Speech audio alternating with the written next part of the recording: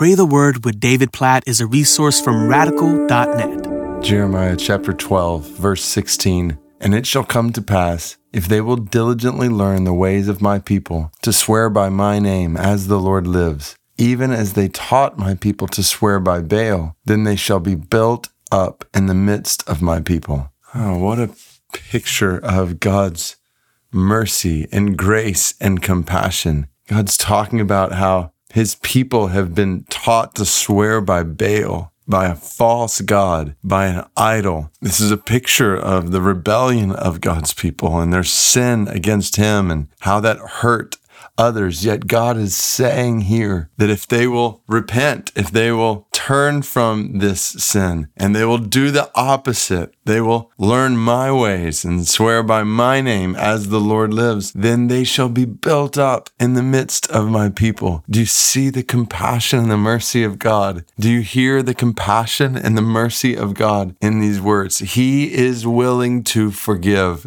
God is willing to restore. God is willing to bless when we repent, when we turn from our sin, when we look to him, when we confess our sin and do the opposite. Pursue righteousness, pursue his ways, speak his word. He is ready and willing and gracious to forgive. Slow to anger, Exodus 34 tells us, and abounding in steadfast love toward all who turn to him. So consider your life today. Where do you need to repent? Where do you need to confess sin and do the opposite? Pursue righteousness. God, help us to continually examine our hearts and continually confess sin. Open our eyes to see sin in our lives as you see sin in our lives, as hurtful and harmful, for the seriousness that it is and rebellion against you and how it leads to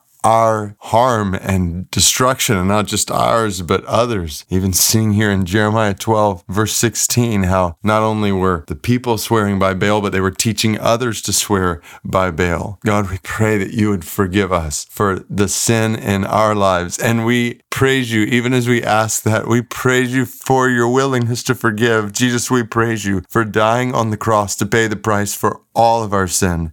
I think about a conversation, oh God, that I had just this week with someone who was just so burdened by sin from their past, and to be able to share the good news that you cover over it all. God, may we live in that reality, in that joy that our sin has been covered by the blood of Jesus for all who have trusted in you. That we are forgiven of our sin and we are free from its power in our lives. So help us to diligently learn your ways more and more every day, and to walk in obedience to you, to do the opposite of what we are tempted in our flesh to do, to live in your spirit by your power, in obedience to your word and your ways, and in this to experience life, all made possible by your compassion and your grace. God, we shudder to think where we would be apart from your compassion and your grace, your willingness to forgive and to restore. And we praise you today for your mercy in our lives.